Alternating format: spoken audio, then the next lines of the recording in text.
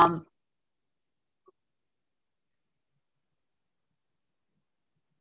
All right. Well, so I will get it. I am ready to go. I will get it going, assuming that it'll get recorded and be put out there. Is that and whoever dialed in for it is able to hear it. Am I correct in assuming that? Yeah, I think everything should be working and recording. And also, is my sound okay? My plans to go on the beach were foiled. It's pouring rain out, and I don't have good internet there anyway. But I'm at least outside. Am I coming through okay? Yeah. Okay. Then I'm going to take that as a sign that I can get this thing started. All right. Yeah, go ahead.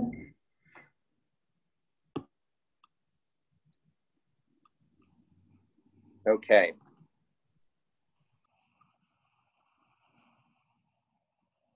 All right. So now, especially because of the technical challenges that we seem to have had a little bit here, welcome. If you're gracious enough to tune in live, and welcome if you're tuning in on your own time. And I'm going to resort back to when I did my a podcast that was influenced by the tide. This one is going to be tidally influenced as well. So this goes out to me and everybody who's on as part of getting ready to kind of like zone out and get into the cool ecosystem zone that we're in. It's a good time to do a few breathe ins and breathe outs. So I can see the ocean from here. So I'm going to go tide in, tide out, breaths of breath out, tide in, tide out. So that you can do that as many times as you'd like, but that's me hoping that you'll get in the mood. We're going to be talking about the edge of the sea, and we're otherwise known as the shore, and that's what we're going to be focusing on in two different ways this week, and then a different way next week. So that said, sit back, and here we go. There's this place, a place where we dive and delve into the wonders of our surroundings, where the law is consilience, a jumping together of knowledge, forming a bridge that strongly connects the sciences, the arts, the humanities. A place where natural systems and human systems coexist in harmony, where connections are sought between humans and nature, humans and humans, nature and nature. And yes, a place where land, the living layers of earth, as an equal member of the community with rights just like humans. In this special place, the sense of wonder is our sustenance. You've just arrived at the land health ecosystem. So we're talking about the edge of the sea. Some of us from Philly call it the shore or down the shore. It's a captivating place.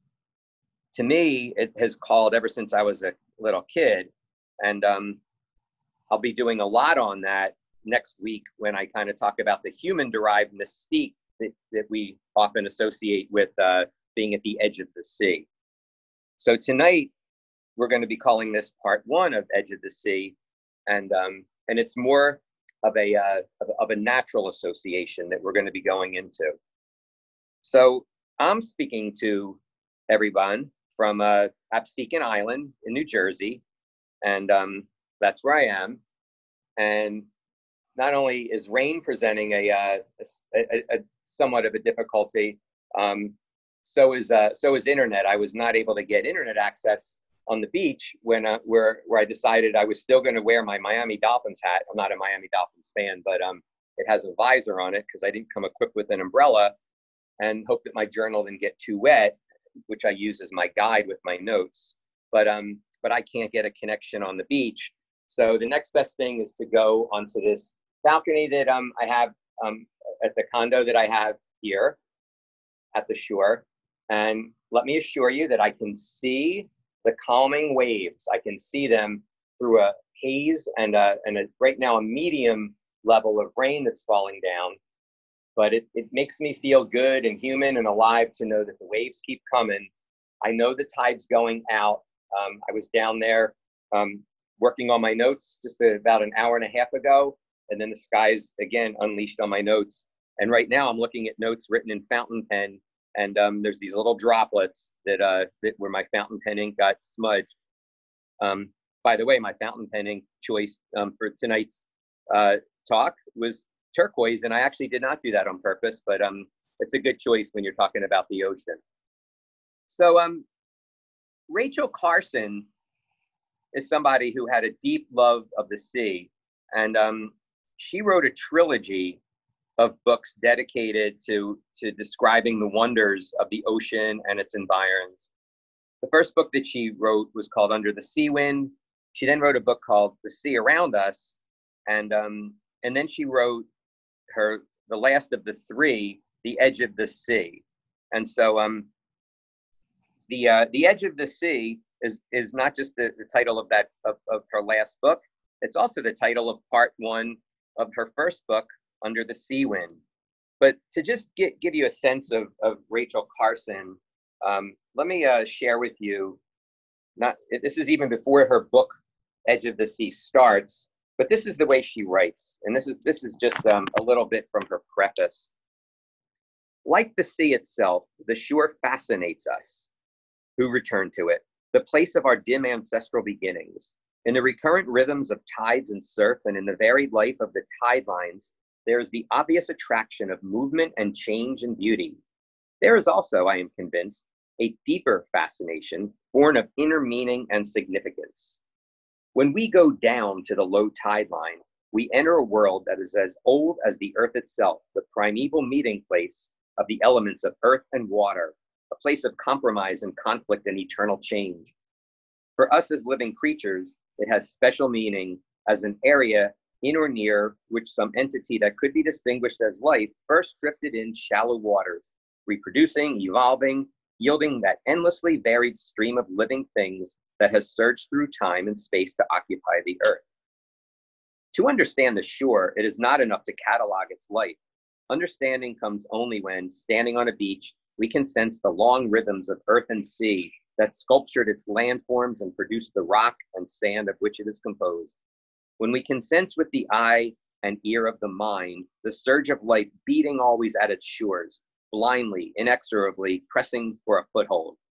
To understand the life of the shore, it is not enough to pick up an empty shell and say, this is a murex, or that is an angel wing.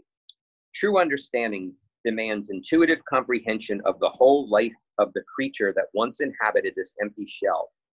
How it survived amid surf and storms, what were its enemies, how it found food and reproduced its kind, what were its relations to the particular sea world in which it lived. She continues on after that, but right away, before she even officially starts her book, you start getting a sense of who this Rachel Carson is. She's a really, really interesting scientist and author, and her style really is unique, and to this day, I think it stays unique. She's someone who managed to write both beautiful literature and yet infuse it with scientific integrity, or you might say the opposite. You might say that she's a scientific writer with a lot of accuracy given the knowledge of the day in which she was writing, but she infused a beautiful sense of literature into how she wrote. But no matter how you look at it, she definitely instills her writing with compassion, humanity, and wonder. And so the book that I'm going to be reading from a few more times is the one that I started with, Edge of the Sea. But let me tell you about her first book, Under the Sea Wind. She in that book, she gives people an understanding of different areas associated with the sea, both near shore, then offshore, and then she has a section that focuses on deep at sea. But what she does, which a lot of scientists probably would have issue with, is she actually names some of the creatures that she's talking about. And I don't mean by their scientific name. She actually gives them names, and she like personifies them, or she anthropomorphizes them. And so, for instance, early on in the book, she talks about a beautiful bird that I just happened to see the other day, called a black skimmer. And her black skimmer, she calls ring pops.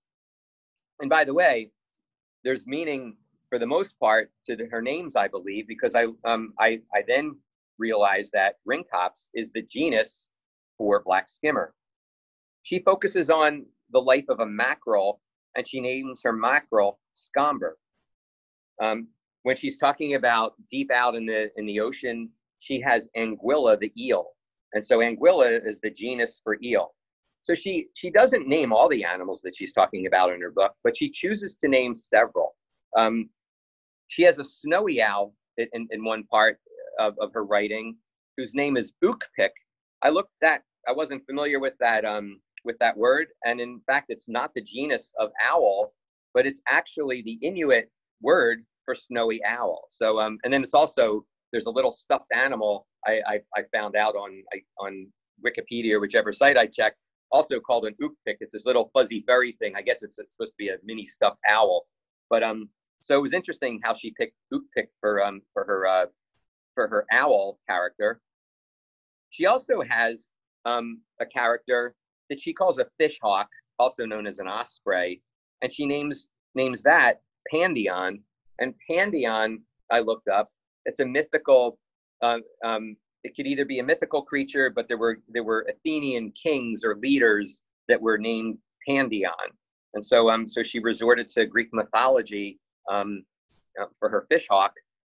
And then her fish hawk at one point is being harassed by a bald eagle, because bald eagles are pretty lazy. And so if an osprey goes out to sea and catches a fish, a lot of times a bald eagle lies in wait to try to steal the fish, because it's a lot easier for the bald eagle to do that than go catch his or her own.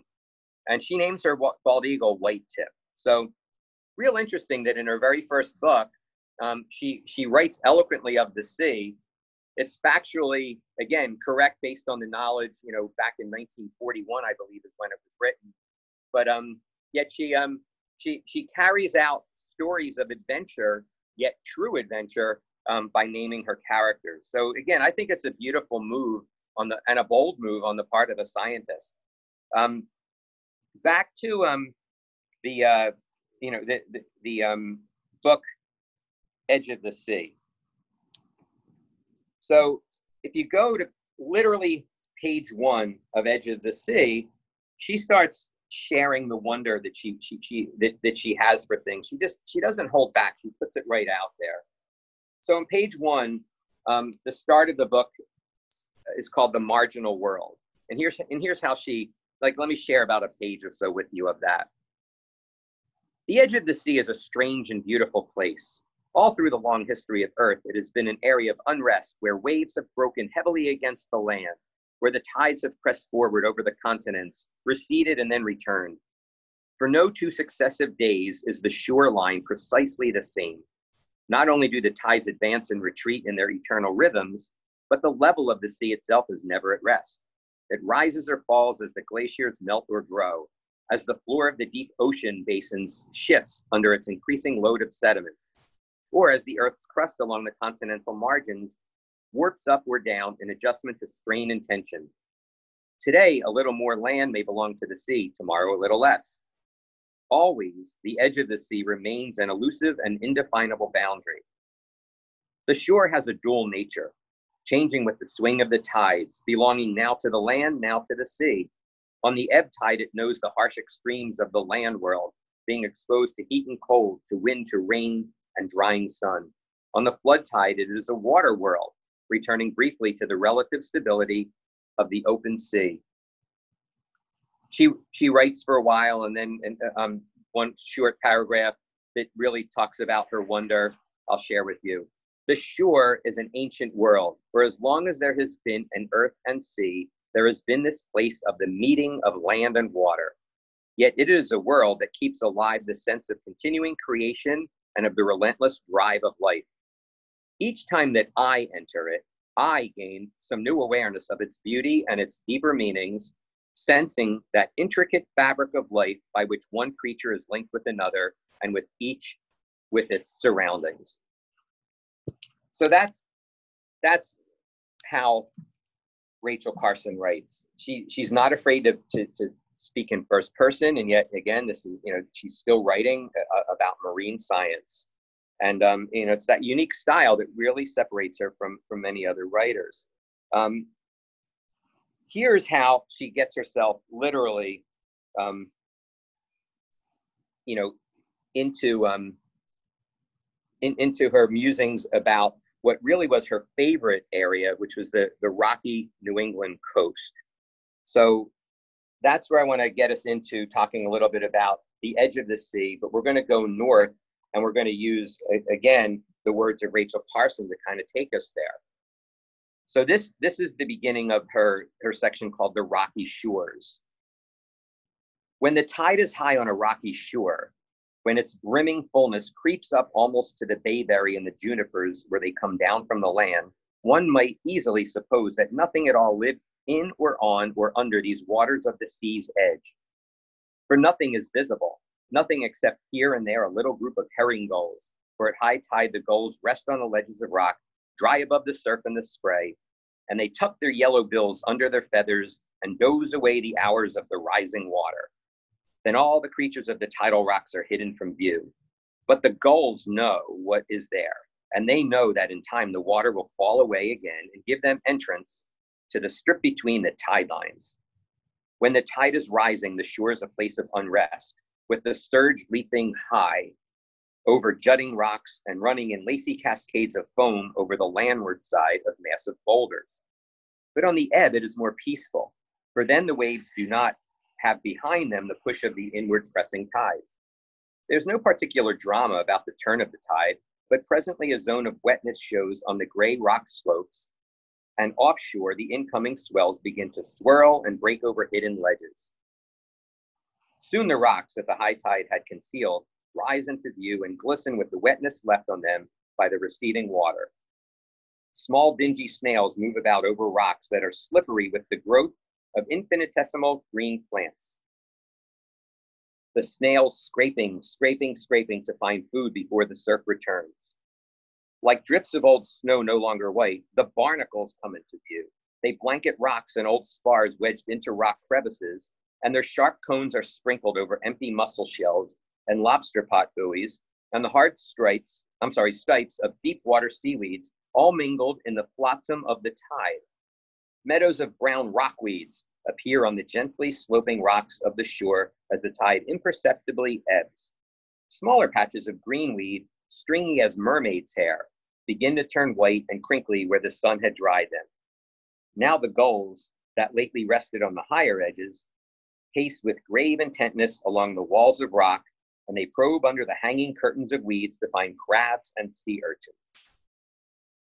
In the low places, little pools and gutters are left where the water trickles and gurgles and cascades in miniature waterfalls, and many of the dark caverns between and under the rocks are floored with still mirrors holding the reflection of delicate creatures that shun the light and avoid the shock of waves. The cream-colored flowers of the small anemones and the pink fingers of soft coral, pendant from the rocky ceiling. In the calm world of the deeper rock pools, now undisturbed by the tumult of incoming waves, crabs sidle along the walls, their claws busily touching, feeling, exploring for bits of food. The pools are gardens of color composed of the delicate green and ochre yellow of encrusting sponge, the pale pink of hydroids that stand like clusters of fragile spring flowers, the bronze and electric blue gleams of the Irish moss, the old rose beauty of the coralline algae. And over it all is the smell of low tide, compounded of the faint, pervasive smell of worms and snails and jellyfish and crabs, the sulfur smell of sponge, the iodine smell of rockweed, and the salt smell of the rime that glitters on the sun-dried rocks. So that is Rachel Carson getting us into the area that she really loves best. So when she was young, she was born in Pennsylvania, but she spent her summers on the coasts of Maine, and that's something that through her entire life, cut short by cancer, by the way, in her earlier mid-60s. It was really the tide pools and the rocky coast that fascinated her the most. But like Rachel Carson, I also find tide pools highly, highly alluring. However, unlike her, I did not see my first true tide pools, until into my high school years. At some point in high school, our family took a trip to Maine and Nova Scotia. And I remember just being fascinated going to Acadia National Park and other places along the rocky coast of Nova Scotia. And, always being excited when we were there at low tide, because of all the awesome things that you can find there. Later on, when we finally were able to set out to California, and I'm talking about later on, some of my traveling didn't take place till later. I was exposed to the wonders of tide pools on the California coast. Last time I was on a true tide pool area was a couple of years ago, checking out some areas in Maine, and we were on Penobscot Bay, and my kids were with me, and they were as fascinated as I was. Everything about a tide pool at low tide, it just pulls you in. To me, it's kind of it always has been, and it still always is. It's like Jacques Cousteau at a micro level is the way I kind of look at it. It's just this fascinating place, and it's such a human scale. Like you can just kind of walk slowly, and there's so much to explore. Even the names pull you in and allure you. Starfish, hermit crab, sea anemone, limpet, sea urchin, periwinkle, whelk, sea slug, and barnacle. I just think even the names are fascinating. And so when I was a kid, I never visited a true tide pool, and had to wait until my teens, I still did actually have my own version of a tide pool. And for me, I didn't necessarily call it a tide pool at the time. I simply referred to it as the rocks. If I was going to give it a bigger name, it was the Margate Rocks. So let me tell you a little bit about the Margate Rocks. And I don't know that anybody else other than me and maybe some of my friends ever called them anything like that. But in Margate, there's this fishing pier, and called the Margate Fishing Pier, I think. And it's been there ever since before I was a kid.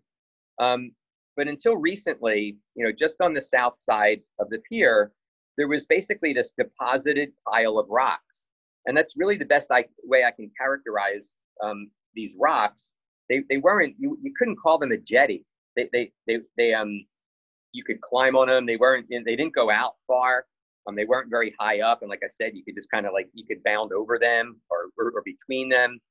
There was no flat nature to the top of them the way jetties, often have that, they're rocks, but they basically have a flat surface.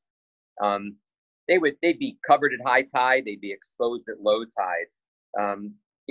The way these rocks were, it was as if somebody, took a bulldozer or something, or a forklift, and they deposited these big boulders. I remember some were quartz, or I'm sorry, I think I remember granite being some of the rock. I can't really recall all the other. But basically, they were laid there, and I never really could understand what their purpose was, because first off, jetties are generally a lot larger. They go further out. And if you were going to protect the Margate Pier from encroachment by currents, I think you would have put your jetty or your rock feature on the other side, on the north side, because prevailing currents generally go north to south at the Jersey Shore. And the way a jetty works is it kind of it buffets the prevailing current on one side, and then it gives it gives somebody it gives somebody some sand on that side, and then it takes away from the from the other side. But actually, now that I'm thinking of it, maybe they did in fact mean for these rocks to do that. But again, these rocks were they were just this tiny, curious pile of rocks, and that's the best way I could put it. So for me, the rocks were like a wonderland, because you had depressions, basically like little moats, would be left there at low tide. So you'd have these depressed areas that still had water, standing water in them next to the rocks. And like I said before, you could actually find pockets of sand between some of the rocks. So it was not like wall to wall rock. It was mostly rock, but there were still areas where you could actually get between them. I remember that sometimes you had rockweed. Rockweed is that seaweed that you can pop. And, in some places that was growing from the rock. You could really break your neck on these rocks. They were covered with living algae.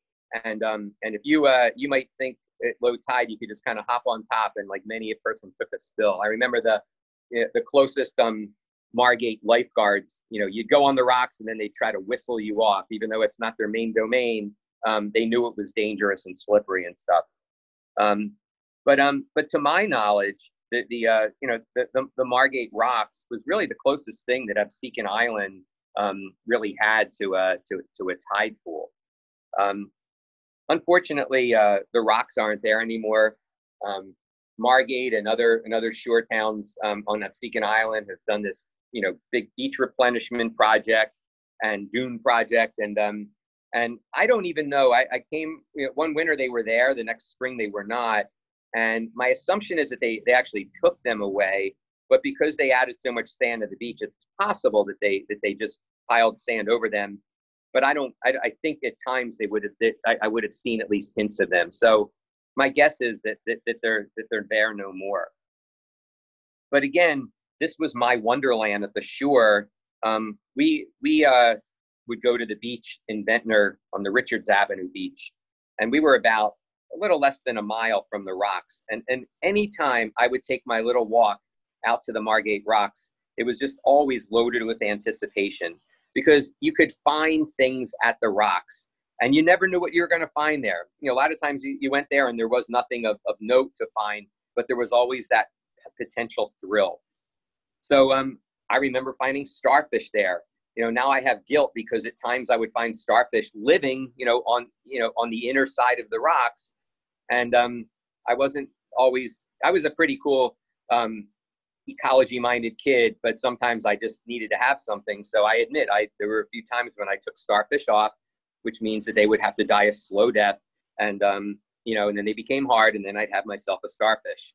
I remember one time being dismayed that my dog Kelly found my seashell collection, and one day my five-fingered starfish with radial symmetry had about 3 fingers left because Kelly took a bite out of it.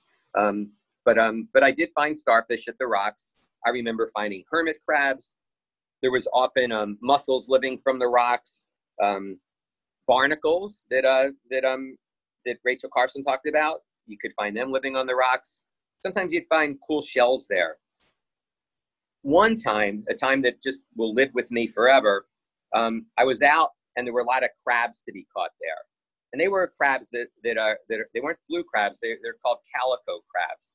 They're these pretty crabs. They're speckled. They're like a purpley deep pink kind of speckle on their shell and their main pincher claws.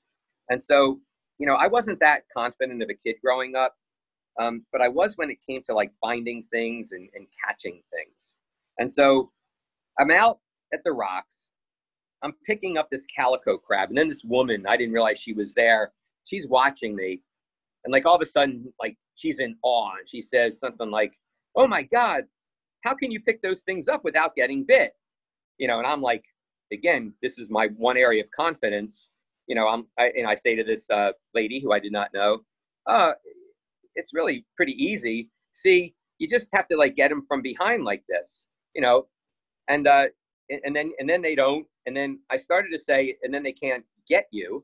And as I'm saying, the pinchers can't get you, all of a sudden, this crab chomps down. I don't remember if it's my index finger or my pinky finger, but he got my fingers were still little at that time. Gets it like perfectly in its pinchers. I yell like, "Ow!" And I remember like flipping my hand backwards. The crab flies off where I don't know. Hopefully he or she didn't crash into the rocks. I'm left with a finger that was bleeding, which hurt, but nothing hurt as bad as my ego, which was so, so deeply bruised to its inner core. So anyway, that's some of my equivalent of early tide pool memories. Rachel Carson, she writes also about the sandy shores in another section of her book, The Edge of the Sea. So here's how she starts out in the section it's called The Rim of Sand. On the sands of the sea's edge, especially where they are broad and bordered by unbroken lines of wind-built dunes, there's a sense of antiquity that is missing from the young rock coast of New England. It is in part a sense of the unhurried deliberation of earth processes that move with infinite leisure, with all eternity at their disposal. For unlike that sudden coming in of the sea to flood the valleys and surge against the mountain crests of the drowned lands of New England, the sea and the land lie here in a relation established gradually over millions of years.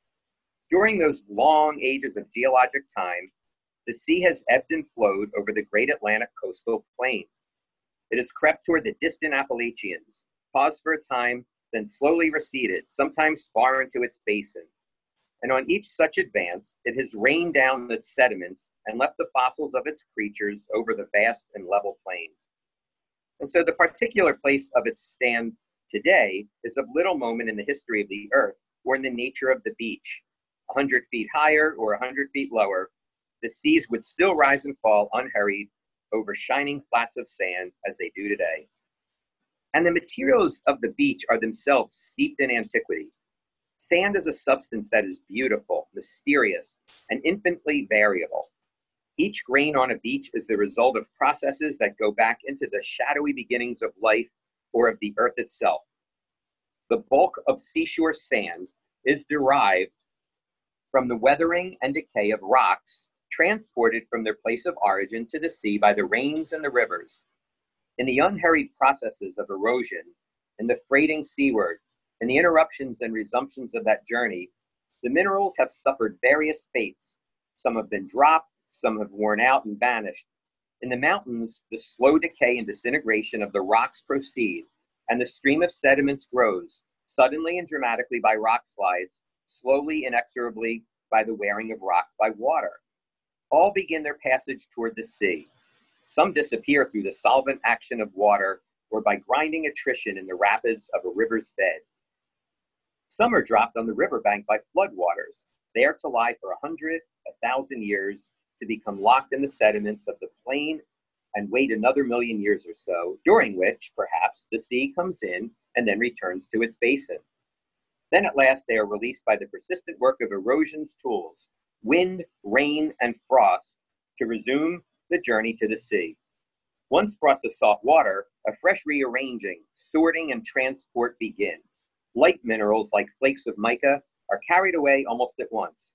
Heavy ones like the black sands of ilmenite and rutile are picked up by the violence of storm waves and thrown on the upper beach. No individual sand grain remains long in any one place. The smaller it is, the more it is subject to long transport. The larger grains by water, the smaller by wind. An average grain of sand is only 2 1/2 times the weight of an equal volume of water, but more than 2,000 times as heavy as air. So only the smaller grains are available for transport by wind. But despite the constant working over of the sands by wind and water, a beach shows little visible change from day to day. For as one grain is carried away, another is usually brought to take its place. The greater part of most beach sand consists of quartz, the most abundant of all minerals, found in almost every type of rock. But many other minerals occur among its crystal grains, and one small sample of sand might contain fragments of a dozen or more. Through the sorting action of wind, water, and gravity, fragments of darker, heavier minerals may form patches overlying the pale quartz. So there may be a curious purple shading over the sand, shifting with the wind, piling up in little ridges of deeper color, like the ripple marks of waves, a concentration of almost pure garnet. Or there may be patches of dark green, sands formed of glauconite, a product of the sea's chemistry and the interaction of the living and the non-living. She goes on. So it's so incredible to me, but fitting, that Rachel Carson, the marine biologist, basically starts her chapter, like deeply immersed in geology. And you really can't not think about geology when it comes to when it comes to talking about the beach. And that's one of the things that I think about when I go to the beach and just and like look at the area around me. So when I'm at the beach and I look out, just like I can look out right now, the sun has gone down, but there's no sunset to behold. It's pretty dark right now. I assume you can hear the rain around me, so I'm in the middle of a late summer rainstorm. And but when I look out at the sea, just like I'm doing right now, I actually think Africa. I also think that behind me are the Poconos or the Appalachians. And then I also think transects, both east and west, east running west or west east, and north south or south north, transects that run. And I also think about time over millions of years. So that gets me into some geologic thinking that I believe that Rachel Carson kind of hints at. So millions of years ago, the African plate, our continents sit on these things called tectonic plates, and they generally move around the outer surface of our planet. But there was a time when the African plate basically collided with the North American plate, and at that time there was no Atlantic Ocean. In geologic terms, it was the formation of a supercontinent called Pangaea. And from my readings and from my geologic study, there's never full agreement that, with some of these early beginnings, but there was but Gondwana was a supercontinent, which had Africa made up a big part of it. Euramerica, which had Europe and America in it, was also a supercontinent. And so one way of looking at it is that Pangaea also was the coming together of Gondwana and Euramerica. In any event, our little old Philadelphia butted up against Africa. And so when the African continental plate gently, but still with lots of force, collided with the North American plate, it caused something called an orogeny, mountain building. And during that time, the Appalachians were built. And so fresh off of the continents knocking into one another, the Appalachians grew, and they were as sizable as the Alps. They were at least 30,000 feet tall. They were quite immense mountains. And then again, as Rachel Carson talks about these slow geologic processes, the plates started to separate. And then you had the formation of the Atlantic Ocean. To this day, the Atlantic Ocean is still growing by a few inches a year. If you ever take a look at your globe you might have somewhere, or a map of the world, you'll note that Africa and Europe, the way they are shaped, look like they could fit like a jigsaw puzzle with North and South America. And in fact, they once did. So back to the idea of transects. Now thinking north and south. In today's modern times, we say that the Appalachians start in Georgia or end, depending on your probably whether you're from the north or the south. But they go from Georgia, they extend all the way up to Maine, they head into Canada, and they go all the way to the easternmost area of North America, which is in Newfoundland. But they actually continue, and they continue in Northern Europe, pieces of the British Isles, Scandinavia. It's the same Appalachian mountain chain that was formed when the continents were all kind of like one big landmass. And but geologists have actually used both rock evidence and also some fossil evidence to really prove out that the Appalachian mountain chain literally does continue from us into Europe. But then over time, you had what Carson was talking about earlier. You had erosion of the Appalachians. And so basically you had rocks being weathered and weathered and weathered. and over time. And she really eloquently talks about, that slow but steady process of erosion of rocks. But essentially, what's really interesting is when you sit and you run your toes through the sands of the Jersey Shore, made of almost pure quartz. Where did that quartz come from? It's the Appalachian Mountains that have basically made their way all the way out to the ocean, thanks to the forces of frost and water and wind and the like. So there's this amazing global perspective when you're at the shore. I also like to think of the connections between the shore and then the Appalachians, and with Philadelphia kind of being at a pivotal space between them.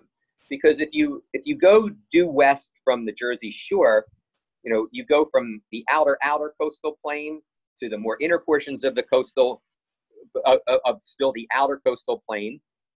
You go through the New Jersey Pine Barrens, which have pure white sands, which make for an amazing aquifer, the Kirkwood-Cohansey Aquifer, which those grains of sand filter the rainwater to some of the purest water in the ground that you can find anywhere. And then if you keep heading west, you come more to the intercoastal plain. You start picking up clays. You actually get to some areas when you get closer to like the to like Cherry Hill and those areas of South Jersey, and the glauconite that she talked about, the glauconite sands. You have areas of glauconite that's in South Jersey, not too far from Philadelphia. And then you get to the Delaware River, and the Delaware River and parts of the Schuylkill, and really just generally areas right around there in Philadelphia. That's your area that's called the fall line. And it's basically the dividing line between the intercoastal plain and the start of the Piedmont. And Piedmont is French for foothills. So the Piedmont refers to the foothills of the Appalachians. So, once you're at some point in Philadelphia, Wissahickon schist sets in as the bedrock, itself a geologic indicator of something that used to be something different. Schist used to mostly be mudstone, which before was the muds of an ocean that reached all the way into where Philadelphia is. The mud turned to mudstone, but then when the continents collided, it caused rocks to change, and hence sedimentary rocks like shale or mudstone became metamorphic rocks called quartz. Called schist. By the way, if there was in areas where there was sand turned to sandstone. And when you had the colliding of continents and the forces that were set forth, your sandstone then became quartzite, not quartz, but quartzite, a very, very hard rock. You keep following west, you get into the Ridge and Valley province, and lo and behold, you're at the Appalachians that now, what are they, 3,000 or 4,000 feet tall, not 30,000 feet like they used to be. So it's a very, when you come to the ocean and you think about your sands, you can't help but also think about other things like, like the connections that we have to the mountains. So let's talk a little bit more about take a little micro view of the beach and the shore. The beach is a transition zone. It's constantly changing. The tide goes in, the tide goes out, things wash in, things wash out. You can go in the water here. You can dive under the waves. You can take in waves. Birds come here. You get all kinds of really cool birds that I was just seeing out earlier when I was putting my notes together. Birds like herring gulls, blackback gulls, ring-billed gulls, and laughing gulls. The common tern is something that you commonly do see at the Jersey Shore. Occasionally you see a cormorant. Occasionally you get lucky and you see a skimmer, such as ringtops from from Rachel Carson's first book. They prefer more protected areas, but sometimes you get to see them using their lower, looks like a lip, but the lower part of their beak is what they use to skim the water and catch minnows. Sometimes you're like, whoa, what's that? And you see a pelican all the way up here. To me, they're just harbingers of global warming. There's also, if you're there around low tide, you can be greeted by pipers and plovers. There's semi-palmated sandpipers, semi-palmated plovers, beautiful little tiny shorebirds, and they go in and out. You know, when the waves go in, they run back. When the waves go out, they run out. And what they do is they take part of a lot of the baby clams that are in, and other small crustaceans and things that they can eat and are available only at low tide.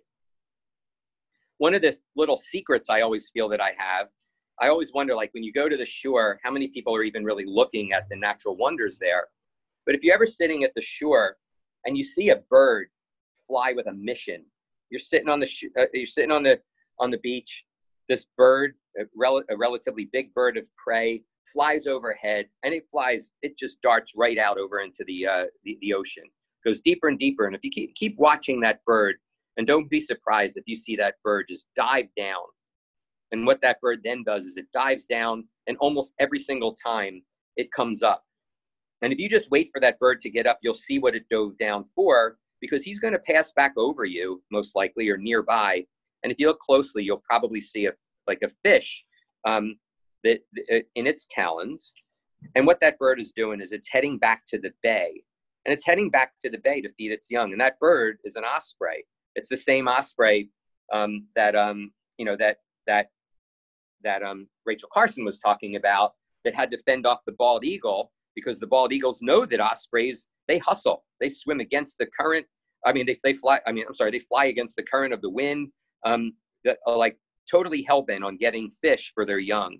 And bald eagles, when they happen to be in the vicinity, know that if they can kind of outsmart that osprey, they can get themselves a free meal. But I love to see the ospreys go out and feed their young. You know, the beach is personal. You can really find things there.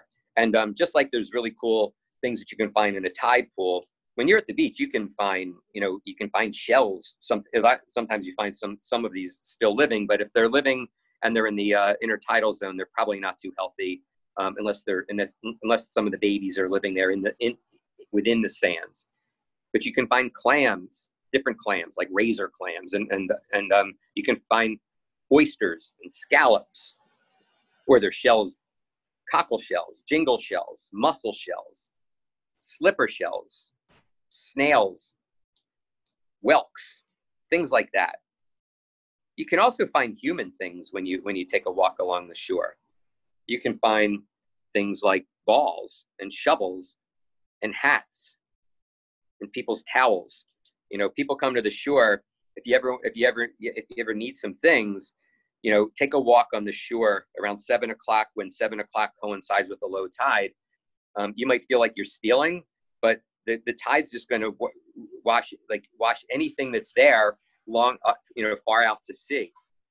I was taking a walk around dusk a couple weeks ago, and get this, in a short walk that I took on the beach in Atlantic City, I actually found 4 pairs of sunglasses in the intertidal zone. And I mean, seriously, I found glasses and oddball things at the shore, but I never found 4 in one short walk. But one pair was this. They looked like it was like they weren't real Ray-Ban Wayfarers, but they were modeled in that vein. And I had a dilemma, because I picked the glasses up. Their lenses had a cloud on them, basically from being, I guess, washed back and forth in the ocean over a lot of time.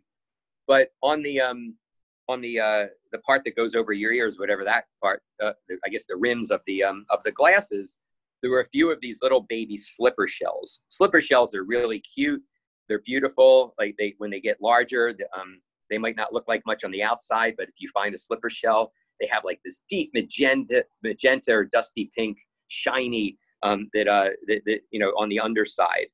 Well, there were these little baby slipper shells, and they were fast, attached to the to these Wayfarer knockoffs. And so I thought, what do I do? And I thought it's probably better to pry them off, hope that they can latch on to something else. That's what they do, because they're a univalve mollusk, not a bivalve like a clam. So they need to be on something else to protect their soft underbelly part. And I figured at the very worst, I'd be feeding the sandpipers. So I scraped off carefully the few baby slipper shells, and then I took those sunglasses with me. When I took them home, they should be recyclable, but I don't believe they are. So I literally just kind of unceremoniously tossed them in the trash. But again, there's all kinds of like human oriented things that you find also along the this intertidal zone. And then there was this past Labor Day. So it was a beautiful day if you think back to Monday. And I'm in the water with my little one. And we both go out for a swim together. And the ocean was pretty clear that day. So we head out into the surf. And I remember being able to like visibly see minnows swimming around when, kind of again going with the up and down of the tide. And then sand crabs, sometimes people call them mole crabs. I think that's what Rachel Carson calls them. They're not actually even real crabs. They would, when the tide went out and the current went out, you would see some of them washing along with that, hoping again to get a foothold and dig back into the sand. So I get out, maybe thigh deep or so, and the waves are rolling. The water's warm. I was pleasantly greeted by a stingray, and that was a little treat. And stingrays really don't want to sting you, so it's pretty cool to be able to be out in the ocean and be swimming with a stingray. And then I saw something, like further out. And when you're in the water and then there's waves rolling, around you and out, past you, it's really, it's you don't have the same perspective of the horizon that you do just, 10 feet back from where, where the, from where that surf zone starts. And so at first I'm thinking, like, what am I seeing out there? And I actually said to Beck, my daughter, I said, like, is there somebody on a jet ski that was there and is no longer there? Like, what am I seeing? I just saw this gray thing. And then, I keep looking, and then lo and behold, I realized what I'm looking at because it popped up again, and I see that it's a dolphin, jumping clear out of the water, literally flipping. And so I'm thinking like, whoa, this is really cool. So I get my daughter. My mom happened to be on the beach. I'm like, Beck, go get grandma. Go call her. And then, the three of us stood together, with a better perspective. And we literally watched the dolphin show. It was just like on this day, for some reason, you can often, or if you're lucky, you can somewhat often see dolphins passing by at the Jersey Shore during the summer. But it's not typical that they act like they're at SeaWorld or some other Disney-ish place.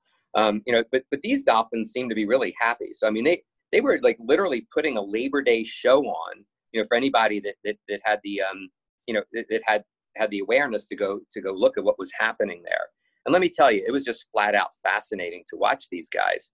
And so, and then in kind of like registering that memory, I started to think of Rachel Carson, and then also and also like the way she does kind of like humanize or anthropomorphize some of her animals. And I was thinking like, what would she be saying, or, what might that the dolphins are saying, or just, what might the dolphins be telling us? Rachel Carson's fourth book was that she published right before she died. It's really, really sad that she didn't live longer.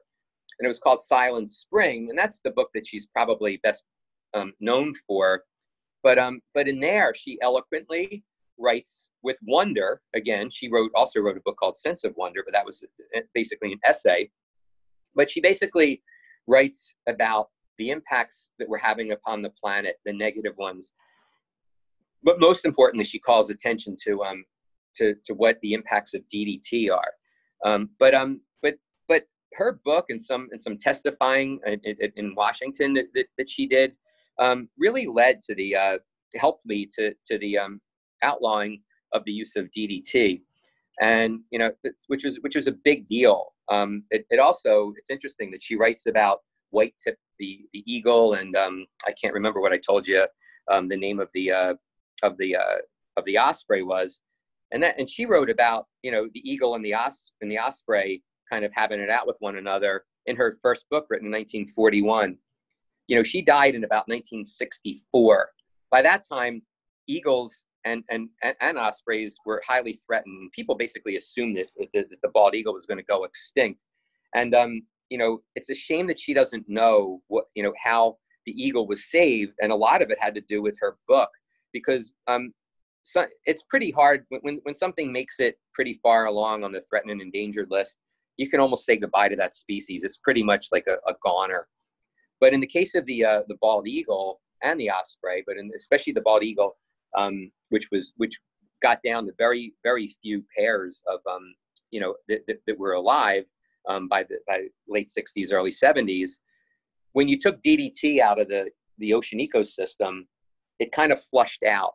And what it then did was DDT was no longer there. But the quick way that DDT would work is when you spray anything like an herbicide or a pesticide, you know where it's going to go. It's going to make its way in the ocean. So if you're spraying your crops with DDT, whether it's through air or through being washed by runoff, you know, that particles of DDT would make their way into the ocean, and then they would make their way onto the onto like whatever they would meet in the ocean. And a lot of times that would just be like tiny plankton or algae.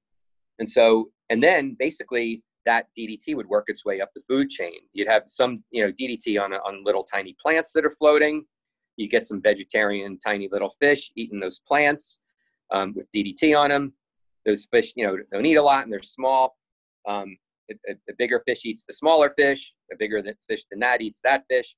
Next thing you know, you have a bald eagle swooping down and eating eating a lot of fish, and it's called bioaccumulation. And by the time that the eagle would eat the fish, those fish would have had accumulated in their system a lot of DDT.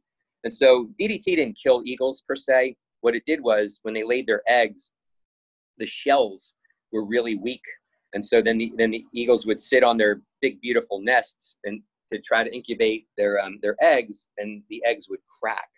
And so that's what, you know, so eagles would be alive, but they couldn't make baby eaglets. And that was the issue. But here was a situation, unlike certain like heavy metals, where you took the chemical out of circulation, and then things kind of readily improved. And we have Rachel Carson to thank in a big way for as a big reason that happened. So just to kind of finish, I wanted to, you know, go back to, you know, in a Rachel Carson-esque kind of way. And I was thinking, like, what might those dolphins be telling us? You know, here I am on the beach. It's Labor Day. It's you know, as humans know it, it's the end of the summer, even though the summer still has a couple weeks later, you know, until it hits the you know, that fall equinox. These are Atlantic bottlenose dolphins. To my memory, this might even be a little bit late. I don't usually see them around Labor Day. I kind of am used to seeing them making their way, you know, more like July, early August. You know, I was thinking, you know, do they know it's Labor Day? Do they, you know, these are, you know, these are not yet endangered. So I'm thinking, like, what are these things hanging around on Labor Day, frolicking and jumping out of the water, unlike any other time I've seen? You know, what might they be telling us? You know, besides it being Labor Day, do they know about our agita over this damn COVID thing? Do they know that humans who are at the shore on Labor Day are going to go back, and most of them are going to kind of follow what humans do? They won't come back to the shore, even though I think the shore is best when it's, you know, in its fall and winter glory. But anyway, you know, do they know that humans are going to go back, and then they're going to start worrying about, you know, school and Zoom and all the different things that right now are keeping us up at night and are pretty gloomy. But you know, I was thinking maybe they're saying, hey, don't forget about us. You know, we're out here too. We're mammals just like you. Don't forget about us, because this is our home. Hey, don't forget about our cousin, the vaquita. The vaquita is this tiny little porpoise. It's the smallest marine mammal that exists, and it's functionally extinct. There's only a handful of these things left. Out in a waterway near the Gulf of Mexico, I believe. You know, what happened to the vaquita is horrible, but But people that go commercial fishing go after a fish that's called the Tatoa. I might not be pronouncing it exactly correct. That fish is also endangered with extinction. And but why do they catch this fish illegally and take their chances of getting arrested or fined? Because they know if they catch a Tatoa, they can get a whole lot of money for its bladder, because there's this black market in China where they want to buy that Tatoa bladder because it apparently has some mystical qualities. And what do they use to catch that Tatoa fish? They use gill nets. And gill nets are exactly like they sound. They catch fish. I don't even want to think about it. They get caught in the nets intertwined with their gills. And so while they're not fishing for the vaquita, not too infrequently the vaquitas would get caught up in these gill nets and then be fished out, with the other fish that are really the target of these illegal fisher people. So anyway, maybe those bottlenose dolphins are telling us to not let that happen to them. Maybe they're saying, hey, south of here, we got manatees, and we just knocked them down a notch on the endangered list, basically saying that there's been some kind of a success in saving them, which I don't agree with. Manatees get knocked by boat propellers, and I still think that they're in a very precarious state. And what about the eels? The American eel, which goes out deep into the ocean, Anguilla the eel that Rachel Carson wrote about, she has no idea that eel is endangered, making its way from the freshwater rivers and creeks of places like Philadelphia, going all the way out to the Sargasso Sea, which is where they spawn. I think that those dolphins are telling us, stop killing our home. It's the ocean. It's 70% of our planet is covered in ocean. It's the main producer of our oxygen. It's a huge sink for our carbon. Like, what's going on here? Aren't we full of wonder, us dolphins? Did you know that our brains are actually bigger than yours, you humans? There's a big, cool ecosystem out here. You're part of it. You're fouling it. That's what you're doing, humans. So listen, stop being so singularly human. And then that's what they said, and then they swam off.